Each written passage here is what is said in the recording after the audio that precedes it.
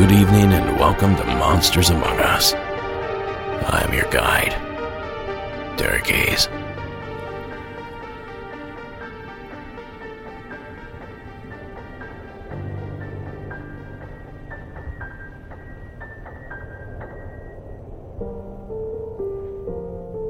Season's greetings and a festive winter solstice to you on this our darkest night of the year.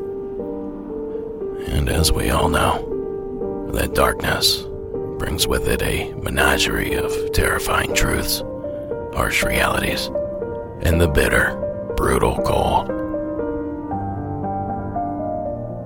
Now, this point in mankind's perpetual journey is often marked by strife, misery, lingering death, and the signs of harder days to come, and a constant reminder of all that we've survived. A prophecy of sorts, warning us of sunless months that lay ahead, where monsters of all sorts slink in the shadows. But fear not, dear listener, for those wintertime terrors are kept at bay this holiday season. Roaring fireplaces and busy hearths replace frigid and lonely evenings. Families and friends rejoice. Food and drink are plenty. And for a short while, we can forget that death waits just outside our thresholds. So drag up a chair, dim the lanterns, and pour a fresh eggnog. Maybe grab a Christmas cookie or two. Because tonight, we explore your Christmas stories. Beginning this evening on the subject of toys. The industry churns them out and parents gobble them up to the tune of some $300 billion a year. But what if this year's big item happens to have a mind of its own? Please join me in welcoming KJ to the program.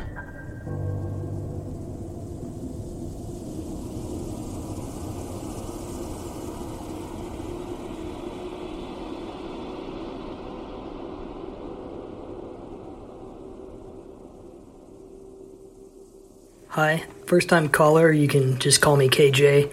I'm calling in with a weird one, basically about an old childhood toy that had turned on probably about 10 years ago. Had to have been one of my first years in college as I was still renting a bedroom in a house. At the time, one of my parents was getting ready to move out of state, so moving out of a childhood home out of the state, so I needed to get anything I wanted to keep out and transfer it over to my other parents' home that was staying locally. So one day I had spent a good chunk of it moving everything over to the house that I was renting a room in, and then the next day I was going to take everything over to the new house. Of course, one of the things in the box that I had, or actually it was a bag, I had just thrown it in a backpack, was a Furby. Now, I'm sure most of you know what a Furby is. They were really popular late 90s, early 2000s. But for those of you that don't know, think of like Gizmo's head from the Gremlins. Big old ears. Has like a little round beak for a mouth, a bunny tail, and little footies on front. So kind of an interesting looking thing. They were really popular. Of course, as a kid, I thought it was adorable. One of my favorite things ever. And he was all white with black polka dots. Always called himself Domo, so that's what I called him. So When I found him at the old house, of course, I was like, well, yeah, I'm going to, hang on to this and put it in storage. So he made it into the bag and was sitting in my room. When I'd gone to bed that night, everything was normal. But I woke up and I hear talking. Now, the Furbies, whenever you wake them up, you have to hold them upside down for a second. It kind of triggers their sensor to wake them up, and they'll start talking. So I hear this voice, and it sounds like Domo, and I'm like, what the heck? And I could hear, now again, this is late 90s, early 2000s technology, and I could hear his ears moving, and it's a very mechanical sound. It's like, when they're moving them. And I could hear it, and I could hear it against the bag. And I'm like, I don't even think this dude has working batteries if he has batteries in him at all. And so, of course, I get up, and I'm like, this is amazing. How does this thing even still have batteries? And I open the bag, and his eyes are closed, and he's not moving, not talking. So I pick him up, and I hold him upside down, see if he wakes up, doesn't wake up. Kind of wave my hand in front of there's a little gem or little paw mark on their forehead or something. It's essentially a little infrared trigger, a little sensor to be able to tell when something's in front of it, and that'll trigger it to turn on. Nothing. Wouldn't talk, nothing. Needless to say, I was a little weirded out. Just chalked it up to me coming out of a sleep and hearing something. Never happened again. Then again, I never gave it a chance to, because you bet that I took it. When I took it to the new house, I made sure there was no batteries in it, and I put it in basement storage where it might be there today. I'm sure it is somewhere, but I have not found out since. Don't know what it could have been. I mean, it could have been Domo talking, or who knows. I know sometimes with old toys, batteries can malfunction. I listened to that story about the gentleman who, I believe it was him or his father, that worked with toys, and they compared it to a battery's end of lifetime to a person's end of lifetime, where sometimes it'll give one last oomph and have some kind of noise play. But it was weird. Could it be a haunted Furby? Who knows? Some folks might say that all Furbies are haunted or possessed. They're not particularly big fans of them. Who knows? Anyway, working my way through the podcast. I'm on the end of season 6. You guys are awesome. I got a friend hooked on the show too now. Keep up the awesome work, and I look forward to hearing more stories. Thanks. Thank you, KJ. Okay, so you guys remember these Furbies, right?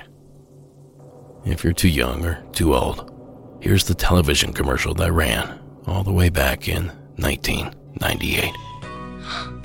What's that? Me. Oh, it's my Furby. Furby loves you, lavender. Tickle me. Furby, the first gigapet you pet. Go ahead. Pet me. Teach to say her name. Me. Noodle. Play games. Peek-Bab. Oh. And love you back. Uh-oh. Achoo. Your Furby sneezed. Achoo. And gave mine a cold. Furby loves you, lavender. Me love you. Furby. Terrifying. Well, thank the old gods that I was too old for this fad. Not only because they're creepy AF, but according to some, these things couldn't even be trusted. Hey guys, Retro Coyote here. And did you know that back in 1999, Furbies were banned from all government buildings by the NSA? That's right. As odd as it may sound, its advanced technology was not well understood by most people, and was often mistaken for being artificially intelligent. And so, for fear that it might learn government secrets, the National Security Agency of the United States banned all Furbies from any public buildings. Now that little tidbit of information courtesy of Retro Coyote over on YouTube.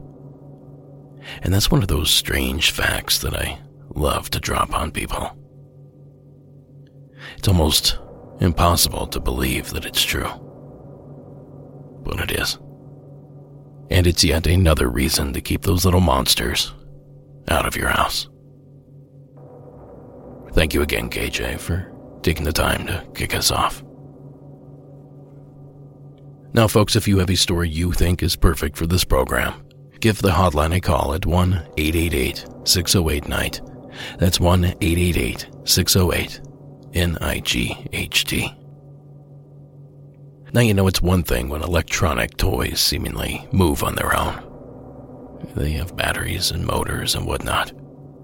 But it's a whole nother deal when it happens to a piece of solid Christmas decor. For this next one, please join me in welcoming Dee, all the way from Canada. Hi, my name is Dee, and I'm from Flin Flon, Manitoba. Okay, so I want to tell you about some weird events that took place in my house about 3 years ago. It all started after I had decorated my house for Christmas. I found this cute little golden reindeer with jingle bells at a thrift store, and I placed this on my wall unit at about a 45-degree angle facing forwards. So my partner and I had just worked a day shift one day, and we were both home after work when I looked over at the wall unit, and I noticed that the reindeer decoration had been completely turned around. The butt end was facing inwards towards the front, and the head was towards the wall. So I thought, what the hell? I stood and looked in shock, just trying to justify it. Maybe my big Malamute turned it around while sniffing and, checking it out of curiosity as she investigates all new items that we bring into the house. But then I thought this 85-pound dog would have definitely knocked it over and wouldn't have just carefully picked it up and placed it facing the other way. She would have knocked it over. So I asked my boyfriend if it was him, and he said no. He said, how could I do that when I was at work? So I asked him again just to make sure. So this happened about 4 more times in a 2-week span. Each time I was just more and more puzzled. Each time I would come home after work and the reindeer decoration would be turned completely around on my wall unit. So this freaked me out more and more. Who or what was touching my stuff? Very creepy. My coworker suggested I record it, but I didn't really want to see what was doing this. So I started to feel a little watched, maybe a little violated, I didn't like being in my house alone too much. So I decided to call a local elder and come and do a cleansing ceremony on our house. So she cleansed me as well. She said the spirit was a harmless female spirit that apparently enjoys the energy of our house. So I did feel better after that. I mean, at least the spirit was kind, and I felt flattered that it liked our home.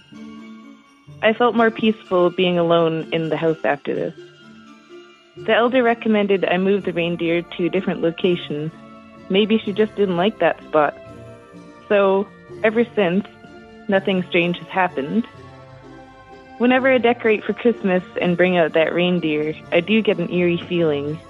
I speculate that I may have accidentally brought a spirit or energy home in the reindeer decoration. Who knows?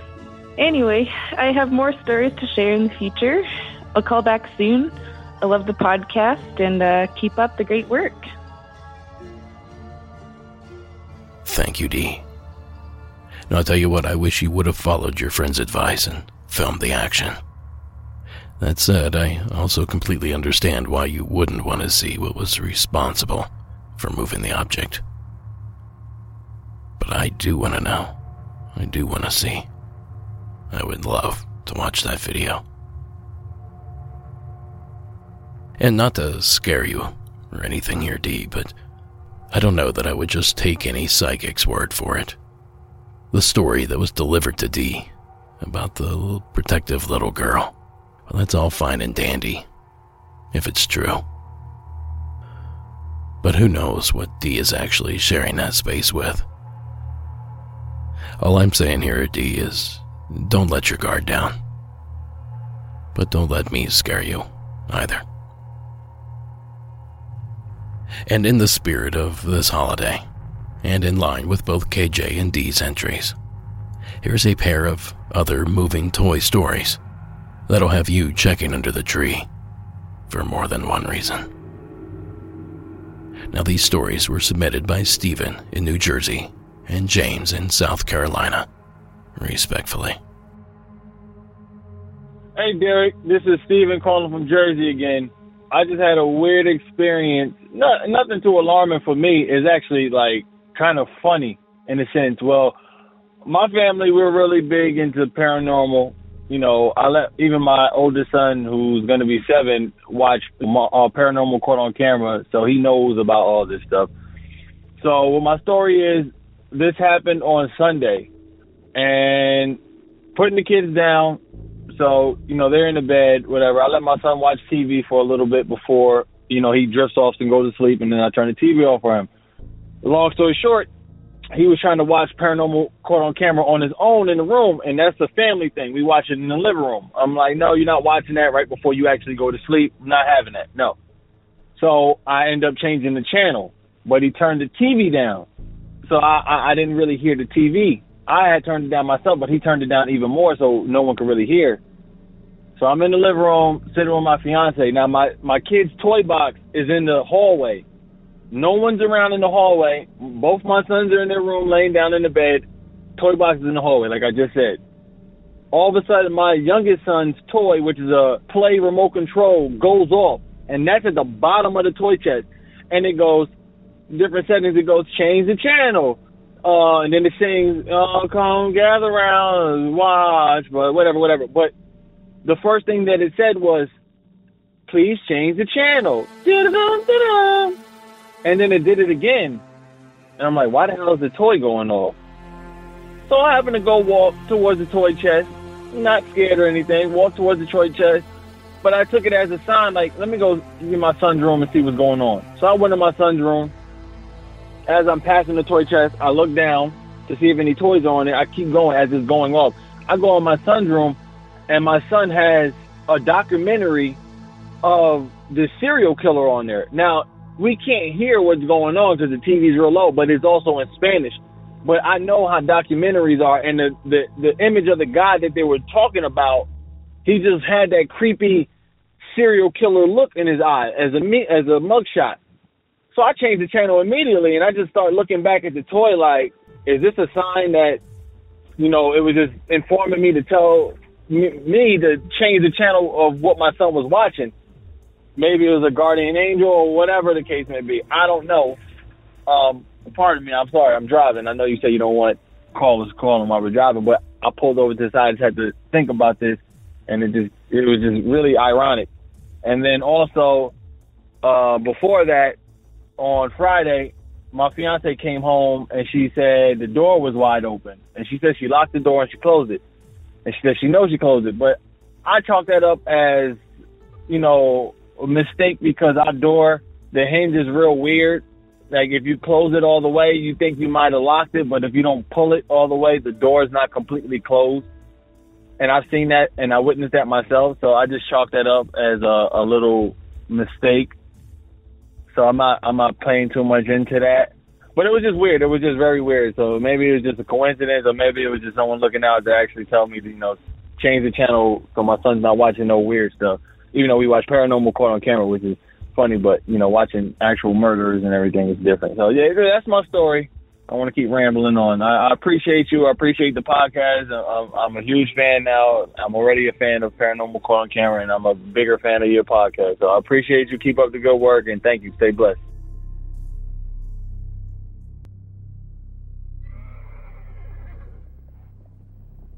Hi, Derek. This is James from Myrtle Beach. I just want to, first of all, start off by thanking you for all your hard work and bringing all these stories together for us. It gives us an outlet to really vent about these things. Well, better start off. I was listening to the season 10, episode 4, and Dave's story really resonated with me because I also grew up a Jehovah's Witness, and my mom, back in the day before I was born, she told me the story about when she was first getting into the religion. And she was experimenting with a bunch of different religions. You know, she was Catholicism, you know, she was just starting to study with the Jehovah's Witnesses. And she was at a yard sale, and this lady had this really old book that my mom was interested in, and also she had this clock. Now, this is back in the, I want to say early 80s, late 70s, because my older brothers, they're all in their late 40s, early 50s now, but they were in their teens. And my brother Rob, he was the one that got this clock. Now, this clock looked like a rocking horse with a, clock in the middle of it. And I was told that, he got this clock and she got a book that just is a Latin book with a bunch of weird writing, but she said it looked really interesting. So she, picked it up. So when they brought these things in the house, they said a bunch of weird stuff kept happening. They'd hear weird voices and things would move by themselves in the house. And she got the idea that it was the book initially, but she wasn't sure. So, she thought she'd keep it around. But what I guess made things, boil over was my brother. He was doing his homework one night, and he said he happened to look up at this horse clock, this rocking horse that had the clock in the middle. And he just happened to glance up at it, and he said that the horse itself, his eyes were glowing red, and this is an inanimate object. It was a wooden horse. He said the eyes were glowing red, and the horse was looking at him.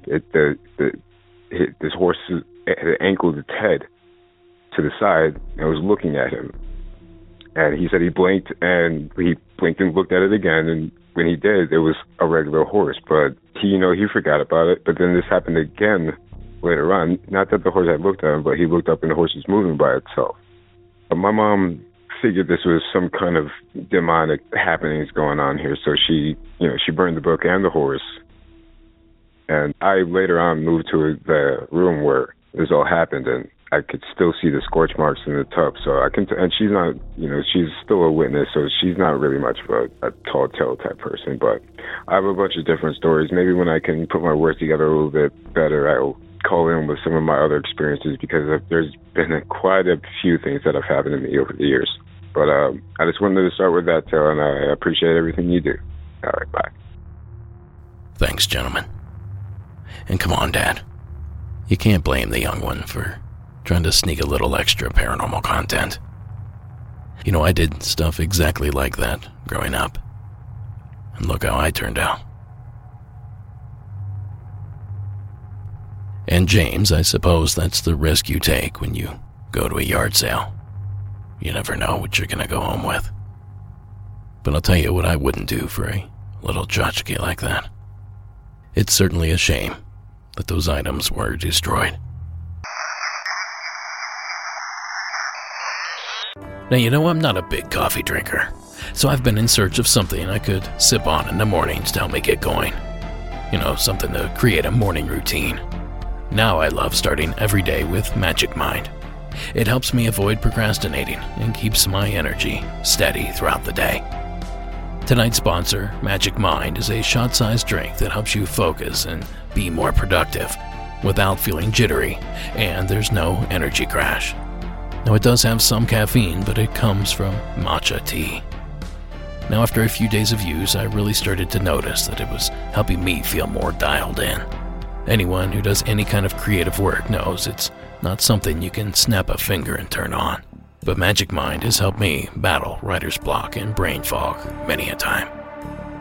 Now, I'm not completely sure how it all works, but it has 12 functional ingredients, including matcha, as I mentioned before, but it also has nootropics, which help with focus, and adaptogens, which help with stress. So if you'd like to give Magic Mind a try, head on over to magicmind.co/MAU. And you can use my coupon code, MAU, for 40% off your first subscription or 20% off your first one-time purchase. My 40% code only lasts 10 days, so don't delay. And the best part is, Magic Mind is a money-back guarantee, so you really have nothing to lose. Again, that's magicmind.co/MAU for 40% off your first subscription or 20% off your first one-time purchase. And of course, there's a link in tonight's show notes. Now, as always, supporting our sponsors supports the show. So thank you for listening, and back to the things that go bump in the night. Now, this next one explores what can happen when the celebrations cease, and you allow the darkness to seep in. Jeanette from Arizona. welcome to the show. Hi, Derek. My name's Jeanette, and I'm calling from Arizona. I'm calling in regards to a few occasions where I have come across a shadow man, a very dark entity. I'm going to go back to the 1990s when my parents bought a cabin, that we call it, up in Pine, Arizona, up by the rim. This was always a very happy place. We spent the holidays, Christmas, the whole family, friends, always gathered there, enjoyed all of our time together. Very happy place together.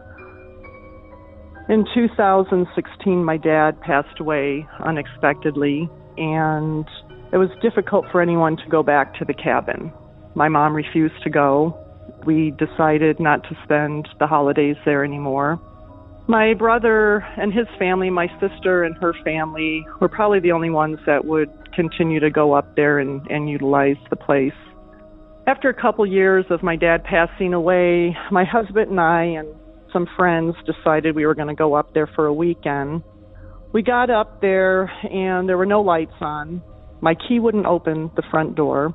So I said, let me try the side door, which went into the laundry room. So I went ahead and got the door open. And as soon as I opened the door, it was this feeling of something's wrong in here. It was heavy, dark. I didn't even want to walk in there, but I didn't want to say anything to anybody. They had small children with them. I didn't want anyone getting freaked out. Of course, everyone just thought I was crazy. So I carefully walked into the laundry room, looking straight ahead, holding my breath, because now I had to get across the laundry room to the light switch in the dark. It was one of those feelings where you think someone's going to jump out at you. So I got to the light switch, turned the light on. Then I had to look down the hallway to where is the next light switch, which is at the end of the hallway by the kitchen. Managed to get that light on. Looked around quickly, ran to the front door, opened it up, turned all the lights on, got everybody in there. And our weekend went on. I felt uncomfortable. I felt as if something happened in there and there was a negative, dark energy left behind.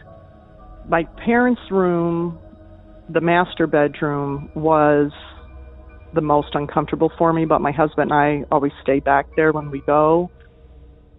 The closet, my dad's stuff was still in there, so it gave me an uneasy feeling. I wouldn't go to bed until my husband was in bed first. I spent most of my time outside on the deck. The weather's beautiful up there, so we'd just sit on the deck, and I just stayed outside as much as I could. Got through the weekend. I was glad to get out of there. I didn't go back for a couple years, and I thought over this couple years, my sister and brother were frequently going up there and kind of cleaning things out, starting to do some remodeling. So I thought I'm going to give it another shot, so I invited a friend of mine to just go up for a girls' weekend. Still felt very uncomfortable in there, like I'm looking around every corner, just uneasy. Like, again, something happened, and there was just this dark energy left behind. Still hadn't said anything to anybody about it. Spent most of the time outside. I was inside and standing in the kitchen, daylight during the day. Now, when you're in the kitchen, you look out, there's the dining room in front of you, there's the big living room, and it's all windows, so you can look out amongst the forest and the rim. And we have furniture out there on the deck where, like I say, I spent most of my time. I'm in the kitchen, and I turn, and then down the hallway, there's a long hallway. At the end of it was what was my parents' bedroom. There's also another bedroom in the hall and a bathroom, the laundry room. I'm looking down that hallway, and 1, 2, there he is. Tall, dark energy finally showed himself to me. At this point, it's not out of my peripheral view. It's straight ahead, right in front of me. 2 steps, and he disappeared, right across the hallway. Again, I'm not saying anything to anybody. Get through the weekend. Can't wait to get out of there.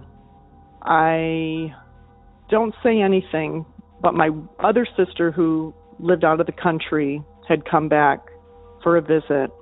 Her and a friend were up there for a weekend, and when she came back, she called me and said, "What the hell's going on at the cabin?"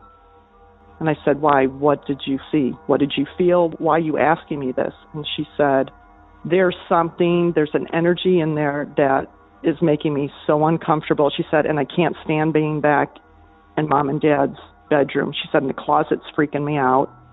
Her friend woke up screaming in the middle of the night, yelling, "What do you want?" She woke up, opened her eyes, and there was something floating above her, and she just yelled and screamed, "What do you want?" At that point, I knew it wasn't just me. Now my sister and her friend had experienced something in there as well.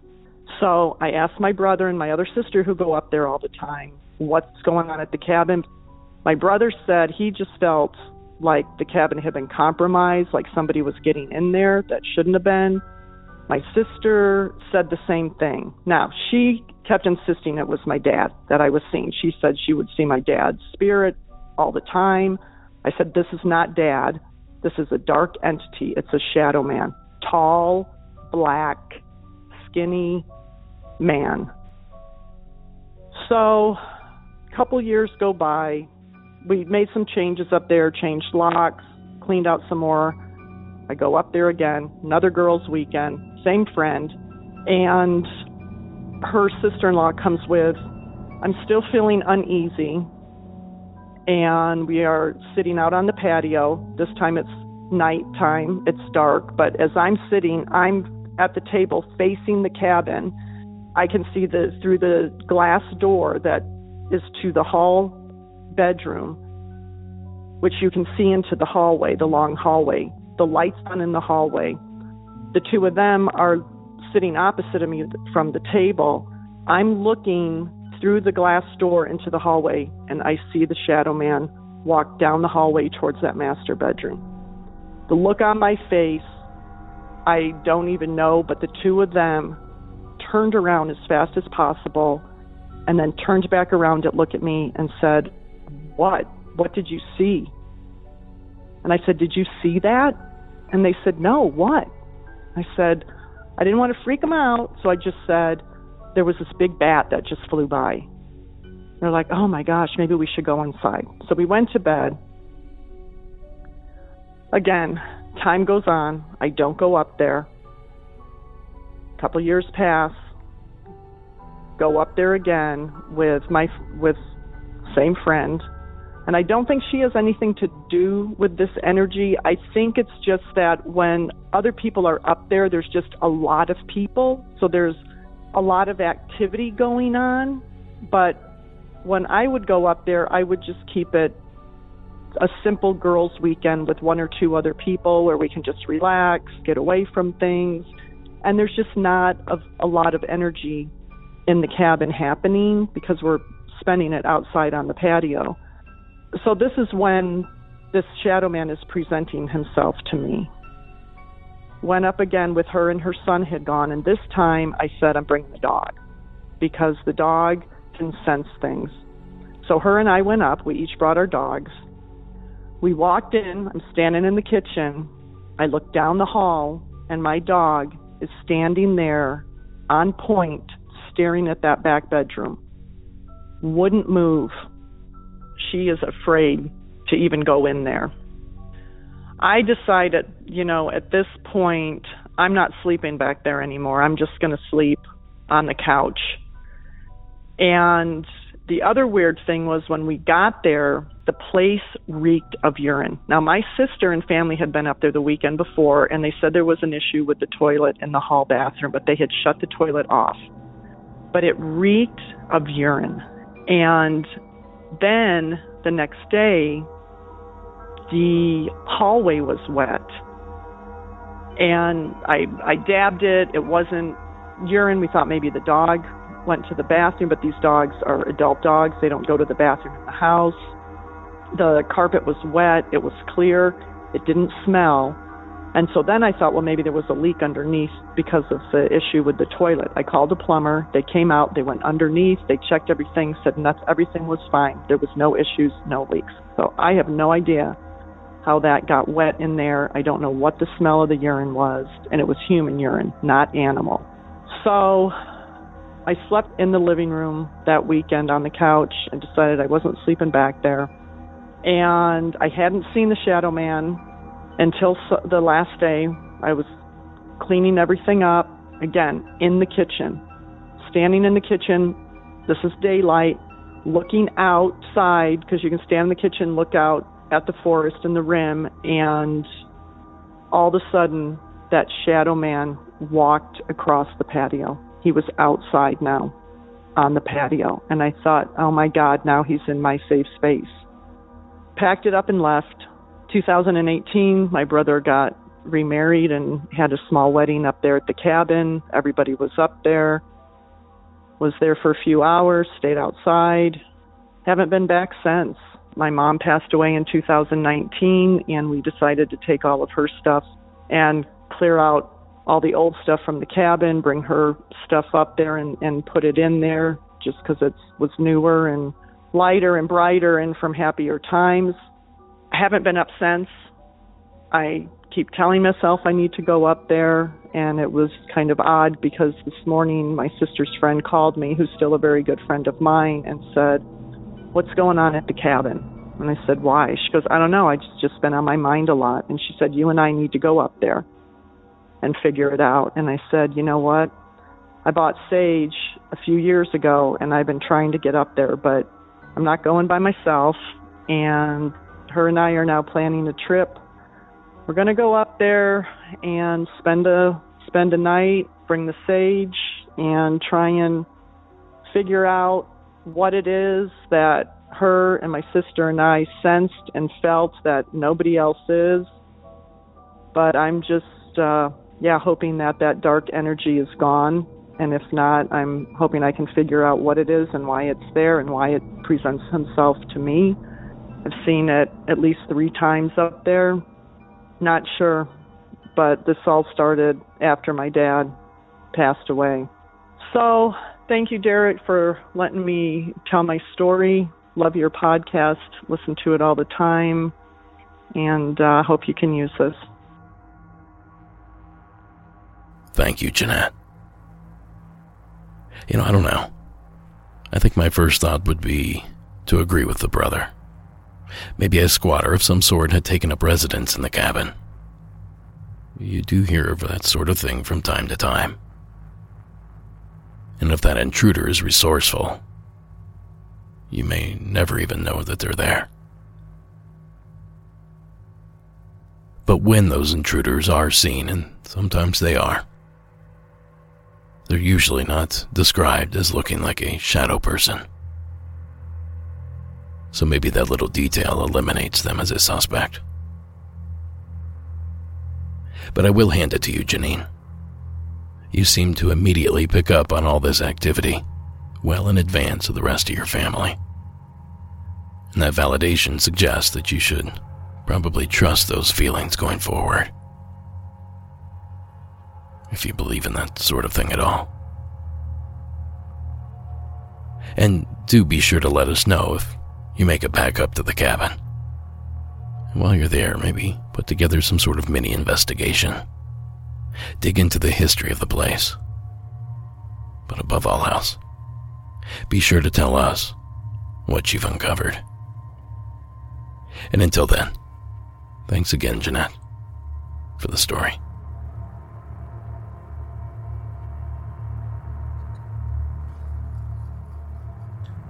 Now, what's another wintertime activity that one might indulge in this time of year? We could parlay into another story. Who said sled riding? I heard sled riding in the back. Well, whoever said that, you're dead on. Because Mike is here with his epic sledding tale. Hey, Derek and Monsters Among Us. This is Mike from Wisconsin. I had a pretty insane UFO sighting in 2009. So it's winter time, and I was hanging out with some friends, and we decided we're going to go sledding. So we go to this local hill. It's a ski hill, so sledding's not allowed. And we go there. It's about 9:30 at night, so the hill's closed down because they don't have lights or anything. And there's 8 of us, and we get, whatever we could find to slide down the hill because I was 23 at the time. It's 2009. And anyway, we get to the top of the hill, and my friends are about to smoke some of the devil's lettuce, and I couldn't partake because of my job, so we get randoms. So I just dive down the hill. My friend, I'll call her Ashley, followed behind me, and the other 6 people are up on the top of the hill still smoking, and they're kind of in the trees a little bit. We get to the bottom of the hill, and there's a frozen lake, and this place uses tow ropes to get you back to the top of the hill, so it's going to take a while to get back up there, so we figure we're just going to wait for everybody down there. And we look out over the lake, and I see a vehicle. I think it's a helicopter, but this thing's not making any sound, and there's just a bunch of lights going off. And I said, what the is that, And my friend, Ashley, she's like, is this really happening? This vehicle gets closer because we see what it is, and it's saucer-shaped. It's a flying saucer. There's lights on it, all sorts of lights, like different colors, spinning different directions, flashing. Not only was this thing not worried about being seen, it was quite the opposite. It was like it was trying to be seen. Underneath the aircraft, or whatever the hell it was, there's like a white, blue light, like a circle right underneath. I don't know if it was the exhaust or the propulsion, but it was this like bluish purple light, and it was one of the weirdest things I've ever seen. Like, I don't know, it was like one of the brightest things I've ever seen.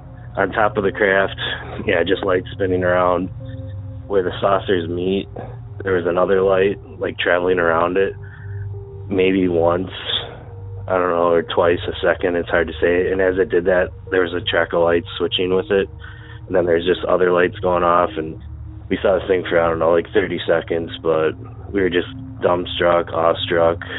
We were within about 100 yards of it. I mean, we were close. There's no mistaking this thing. Like, it was a flying saucer. I mean, I know people have sightings and it's just some far off blinking light. No, this thing flew right up on us. It didn't nab us or anything. And I don't know. So yeah, we're just freaking out, and eventually it's just above treetop height, this thing. It's just above the trees, and it goes out of view. And we're talking about it. We're like, did that really happen? Like, we both saw it. We're both saying what we saw, and it was a flying saucer, and it was right there, And then we start talking like, well, are we going to tell our friends we saw this thing? Because they were kind of up in the trees. The run we went down had a curve in it. Even though they're higher up, we're not sure they even had an angle on this thing because it was flying so low. And we just decided if they bring it up, of course we'll say we saw it, but we weren't going to bring it up. You didn't want to sound like a crazy person. They eventually come down the hill. They didn't say anything, like, did you see that? And I kept it to myself for a while.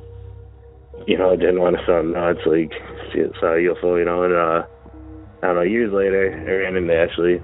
Like, we were more of acquaintances, and I asked her, you remember when we saw the UFO? And there was people around us, like, it was mixed company. It wasn't like we knew everybody that was there. It was at a bar.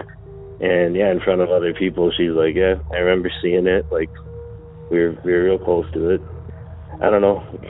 Don't know what it was. I don't think it was from this planet, but, I mean, God knows what the government has, but just the way it moved, the way it didn't care that, it was lit up like a Christmas tree. Yeah, I don't think it was from here, from this planet. Just bizarre. I don't know if I mentioned it earlier, I'm kind of nervous, but where this took place, it's called Standing Rocks. It's a county park in central Wisconsin. If you're looking at Wisconsin from a map, it's pretty much dead center. Yeah, that's all I got. 2009, whatever the hell that was. If you're in Wisconsin and you saw something weird in the 2009 winter sky, love to hear about it. Anyways, love the show, love the new music. See you guys later.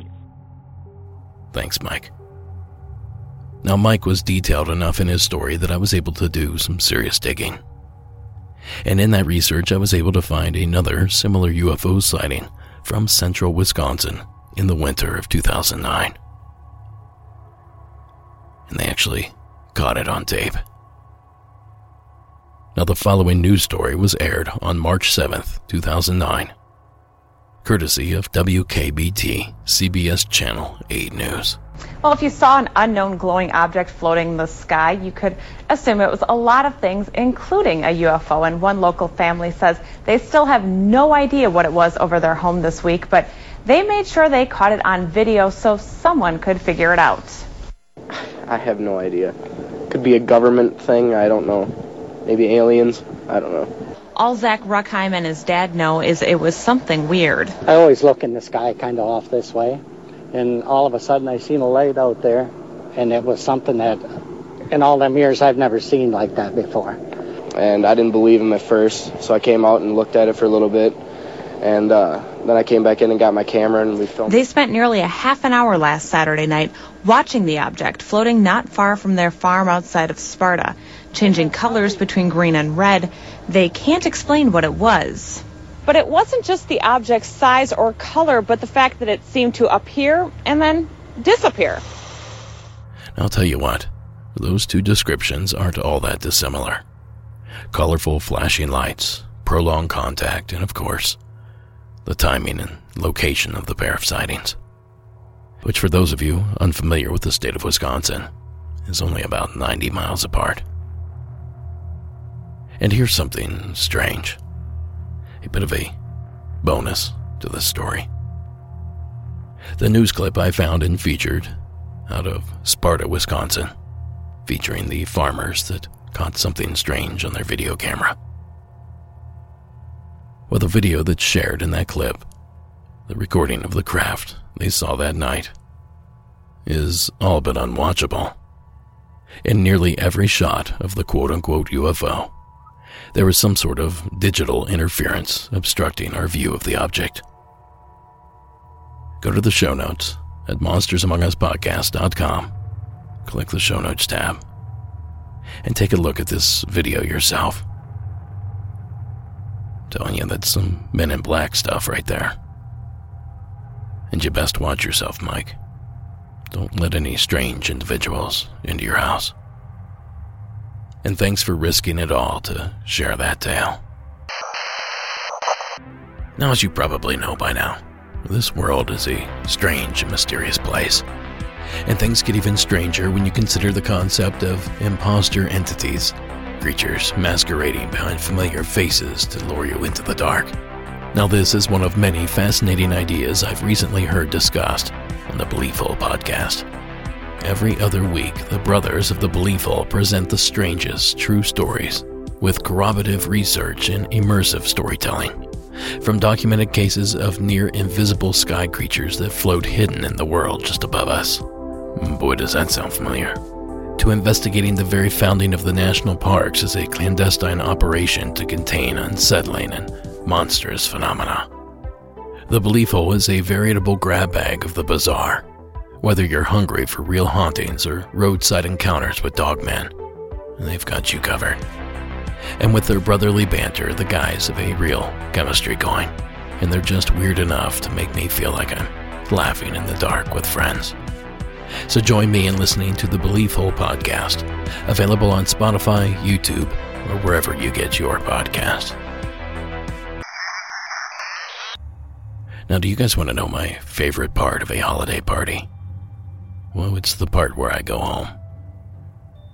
Home is where my stuff is. I always say that. And I think Tony in Tennessee might be picking up what I'm putting down. Hi, Derek. This is Tony from Northeast Tennessee, and Zinger told me to call and leave this message for the transport episode. In December 2019, I was coming back from Atlanta. I went down to see some friends, have a Christmas party, and that night, somebody came out and said, "Hey everyone, parts of Atlanta are starting to freeze from the rain, so anybody that lives in this section of town should leave." And I said to them, well, if Atlanta's starting to have some bad weather, I should leave because there's sure to be some on my way back to Tennessee. So as I'm driving back, I did hit some really bad snowy weather. Like I'm on a U.S. highway doing 25 miles an hour with the window down, trying to scrape the building snow up off my windshield because my wipers have frozen. Eventually, though, about Hendersonville, North Carolina, was whenever I was able to finally get back onto the interstates. And the roads were clearer there, and it had stopped snowing as bad, but the weather was still coming down.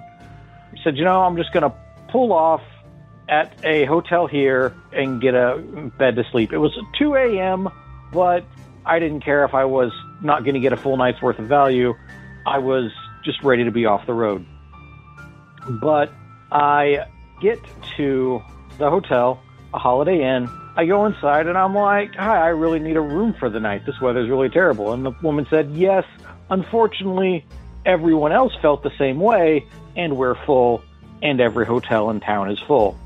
And I said, "Is that because they were smart and didn't wait till 2 a.m? And she just laughed and said, "Yes, sir." I said, "All right." So I got back on the road and I was starting to head back to my home in Tennessee. Now, along the way is a place called Sam's Gap, and it is a very steep decline and then incline, and it can be rough on a car in the best of weather. I definitely didn't want to do this in snowy, freezy rain weather. And as I'm driving through Hendersonville, I remember thinking, I'm praying, I'm a religious person. I said, hey, what should I do? Should I try to find a place to stop? Should I go for a while longer? Should I at least get to Asheville? Well, what should I do? And at that time I noticed, I looked around on the ground, there's ambient light from a city, but the ambient light is generally at a certain level.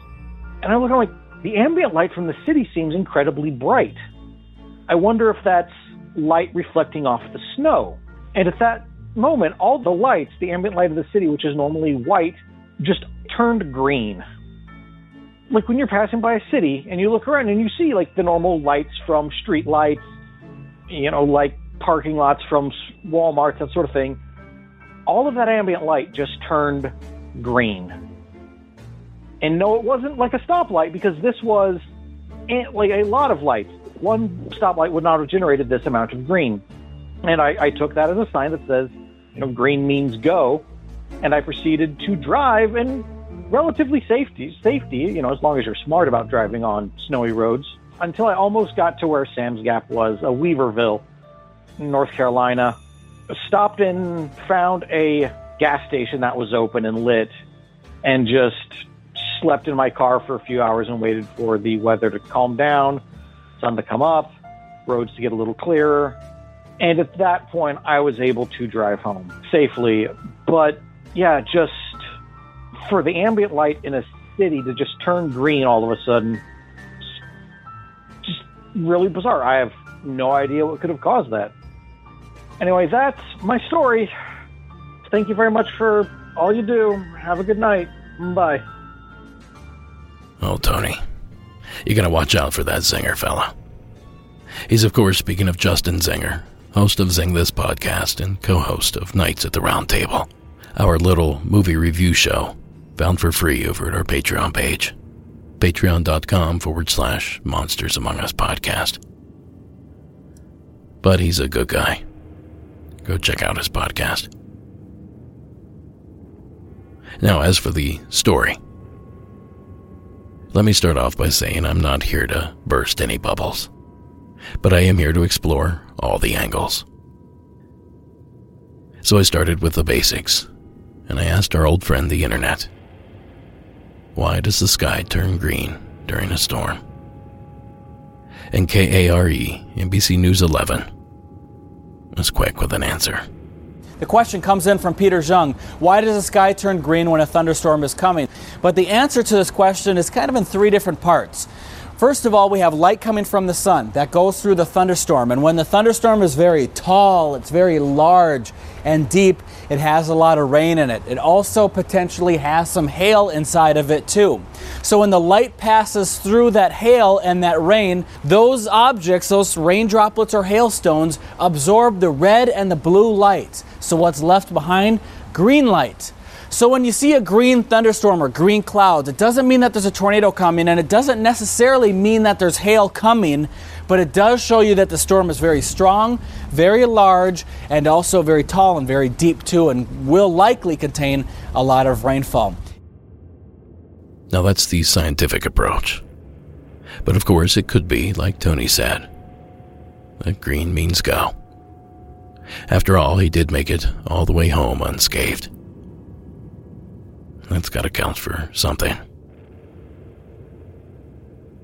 Oh, and by the way, if you're ever in Tony's shoes and you can't get a room but you don't want to continue on, places like Walmart, Cracker Barrel, Cabela's, and most gyms allow you to stay overnight in their parking lot. I can tell you it's not ideal, but it works in a pinch. And it sure beats the alternative. And folks, that brings us to our last gift of the evening. And this is a little something I think we can all enjoy. Rachel, in North Carolina, please go ahead with your story. Hi, Derek. My name is Rachel. I'm calling from Western North Carolina. I wanted to share an experience that my friend and I had while we were backpacking in the Shining Rock Wilderness in North Carolina. It was pretty frigid in the middle of the winter, and I don't really know why we decided to camp outside then. But anyway, we had gotten on the trail late and ended up making camp in the dark, which is just poor planning on our part and a little awkward to do. But we ended up setting up camp in a little glade off of the main trail, and it was separated from the trail by a sort of stretch of trees, so we couldn't see the trail. It was just surrounded by forest, of course. Anyway, so we had made a fire, and we were, trying to eat and have a couple of drinks before going to sleep, and we were sleeping in hammocks, actually, with insulation and stuff. Anyway, and we heard this noise in the trees around us, sort of, and it sounded somewhere between a cat and a bird. I can't physically make the noise, but it was bone-chilling. And we heard it several times with some time passing in between the calls, but it sounded like it moved slightly closer to us and maybe almost like it had started to circle the camp a little bit. And I had always heard that mountain lions, made calls that were not like regular cats. And this was cat-like enough to make me think of them. And my friend, who has more outdoor experience than I do, concurred. So we were both extremely afraid because we'd always been told that mountain lions were not still living in our region, that they were gone from this side of the Mississippi. And we were faced with evidence that was not true, and we were in a vulnerable position. We were not going to be sleeping even in a tent. So I was more terrified then than I can remember being in my life, just because it sounded like it was too interested in our camp and it was circling us. But we eventually were able to go to sleep. My friend had her dog with us, and that gave me a little bit of comfort, and we didn't have any other incident on that hike. But I say all this because it just reminds me of the large black panther sighting on this side of the country and in the Midwest. It's just the authorities telling you that something isn't there, that it doesn't exist in your area, but you're finding evidence that it does. So for that reason, I wanted to share, because I just have this overwhelming desire to share about it. And it does tie in a little bit to the black cat sightings because, well, I have other instances of family members reporting sightings of cats that resemble mountain lions or are mountain lions, and one, in the case of my father, was actually a black panther. So anyway, they're down here too, in the south. I hope you can use this. Thank you for the podcast. I really enjoy listening. Keep up the good work. Thanks. Bye. Thanks, Rachel. Now, it's funny how history tends to repeat itself, even within these cryptid sightings. Because you see, this isn't the first time a large feline had folks in the Tar Heel state spooked out of their mind. And if history has taught us anything, it's probably not the last time either. 70 years ago this week, the holidays were rocked by a series of animal mutilations in rural North Carolina. Killings residents blamed on a local beast, the vampire beast of Bladenboro. 1954, and I was 9 years old. And the beast came around, a varmint or whatever it was, and he slaughtered some dogs and different animals. And it was known as the vampire beast because all the dogs that were killed identical. They had their nose eaten out and the blood drained. And they were afraid that he might be after children and all, and so the mothers, my mother, would not let us get out in the yard and play. We would always come to Bladenboro on Saturday and take in the movies and head home, and we'd walk home. There was a swampy area between town and my home. When we got to that swamp, we ran like the wind. We had a curfew. We couldn't go out of the house because everybody thought a monster, a beast would get us. Nighttime, everybody was indoors. Everybody. I was in school at that time, and I was a cheerleader on the basketball team, and some of the people would not let their kids come from other towns to play basketball while that was going on. The town was gripped in fear, as hounds, goats, and other livestock were exsanguinated right under their noses. And so for about 2 weeks, that was terror, and everybody was scared to death. I was just scared. That was the worst thing. I can still remember that fear. It was just like you were in a tight box, and it was just pressing. Hunters, big game hunters were here in Bladenboro. They kind of overwhelmed the little town of Bladenboro. And they came in here with their bows and arrows and their night lights and their hunting outfits and everything, and they would assemble on downtown, and then they would go out in the swampy area to hunt the beast. It seemed like there was one big cat killed, a bobcat. Now, where that was the beast or not, we doubt it. But that wasn't the beast. That bobcat wasn't the beast. They hung him in front of the old theater there in town, but that wasn't him. Not to me it wasn't. Not to me. Now, if you've ever seen a bobcat up close, you'd also question these claims. They simply aren't large enough. They're not tall enough, they're not long enough, and they certainly don't weigh enough to take down a hound, whose weight could easily double the wildcat's. But if it wasn't a bobcat, then what was the vampire beast of Bladenboro? And there's lots of rumors of how it got started, whether it was actually a beast or some animal of some type. There were stories about it was some of the senior citizens in Bladenboro. People would see different tracks and all, and they didn't pan out. The story was that they would take tin cans and run a string through it and make a sound like a wow. My dad surmised it was a bobcat. Some of the people thought it was a bobcat, but that didn't go to reason with my father. I just cannot imagine a bobcat killing an adult coonhound-sized dog unless it was a freak thing, and it certainly wouldn't have happened over and over again. Something that would have to be able to kill a dog, a full-size dog, would probably be a cougar size or larger. Now, those interview segments are courtesy of the series Anytown, USA, episode 20 to be specific. And believe it or not, the beast still shows up from time to time. Most recently back in 2007, when several pit bulls in the area were killed and mutilated. Big cat style. Now, longtime fans of the History Channel series Monster Quest may remember an episode featuring this beast. Now, I've taken the liberty of linking to that episode in the show notes if you want to take a look. And it's free, by the way, so the price is right.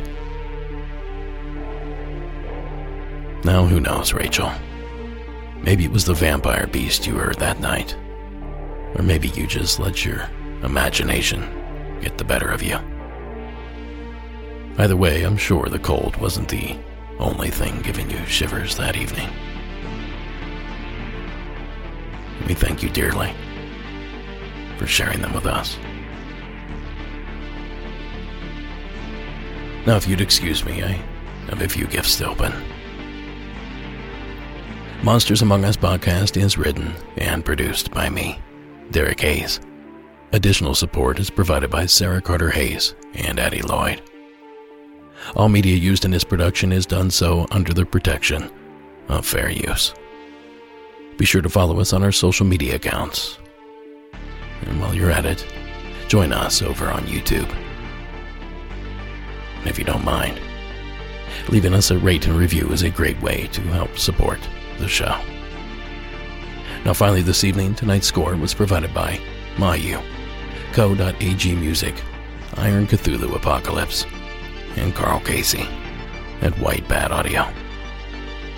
Thank you so much for joining us this evening. Stay safe out there and have a happy holiday season. I'll catch you guys next week.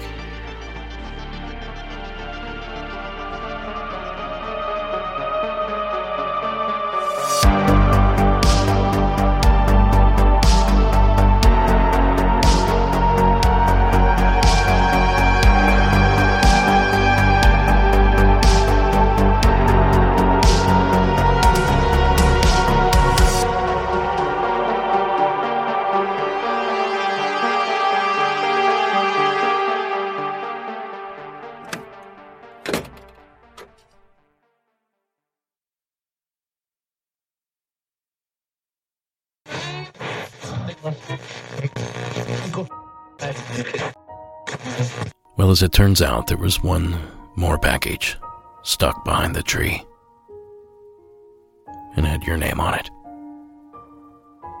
And this one touches on a subject I never imagined we'd ever cover here on the show. An aggressive Christmas elf. Again, from our neighbors to the north. Please welcome Alex to the show.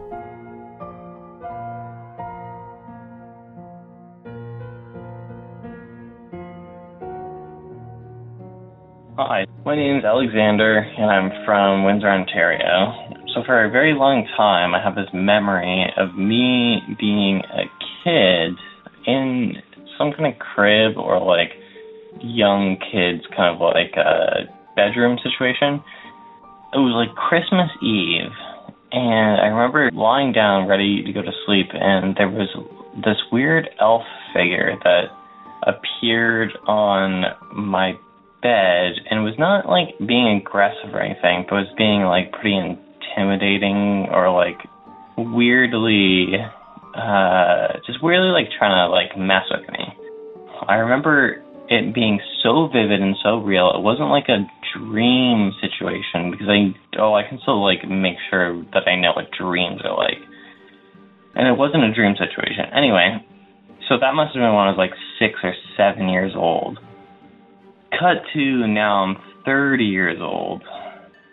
I'm like on this website called Omegle where you just like connect with random people throughout the world just for fun to talk to them and stuff. And I met this woman, and for some reason we started talking about supernatural experiences, and I asked her if she had any supernatural experiences that ever happened, and she said no.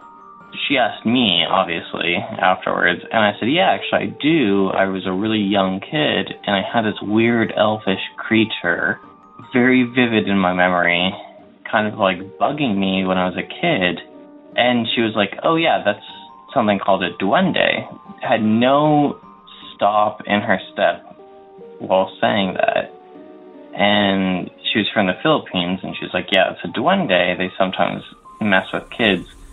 If you go on Wikipedia and look up the duende, the second picture on the Wikipedia account is exactly what I saw. There's no reason for me at that age that I saw this thing for me to know what that thing looked like. Like, if it was like something that was put in my mind beforehand, I was flabbergasted. It was a crazy experience. Like I said, it was like not a dream. I was completely awake. And then I want to say 15, 25 years later, actually, because I must have been around 6 or 7. So about 25 years later, this person that I don't know that I just met on a website knew exactly what I was talking about. This weird elfish creature was messing with me. And I still remember it to this day very vividly. Anyway, love you, Derek. Your podcast is amazing, and keep up the good work. Oh, well, we love you too, Alex. And I love this story. And I think it's one of those that tend to have different origins across different cultures. Because to me, it sounds like this is one of Santa's elves. To Alex's online friend, it was obviously a duende. But if someone else were to be listening, maybe from the Cherokee Nation, they might immediately recognize it as a member of the Moon-Eyed people. And who knows what other little humanoid origin stories this one might adopt down the line. But the fact that each culture seems to have some sort of lore surrounding little people, that's certainly an interesting piece of information. And regardless of who, what, or why, Alex's little run-in is perfect for this sort of a special episode. And we can't thank him enough for sharing it here with us. And now, children, quickly rush to bed. You know the rule. Santa won't arrive unless you're asleep. And coincidentally, the Wendigos won't go away if you're awake. But for all of you late-nighters that are willing to risk it, we're keeping the party going for just a little while longer over at the Beyond. I'm pouring a drink. We have a guest in the studio, and I really think you'd like to join us. And to do so, just visit our Patreon page at patreon.com/Monsters Among Us podcast and join up to that $5 level. That will give you instant access to this and much more additional spooky content. Oh, and if $5 is too steep, and trust me, I get it. I've been there most of my life. You can at least do ad-free for only $1. And here's the thing. Pay for 1 month, binge the entire month, then cancel. Make it your little holiday treat. And I certainly don't mind at all. So anyway, that's patreon.com/Monsters Among Us podcast. Now, if I may, I would like to introduce tonight's guest. She's my best friend, my pal, my homeboy, my rotten soldier, my sweet cheese, my good time gal.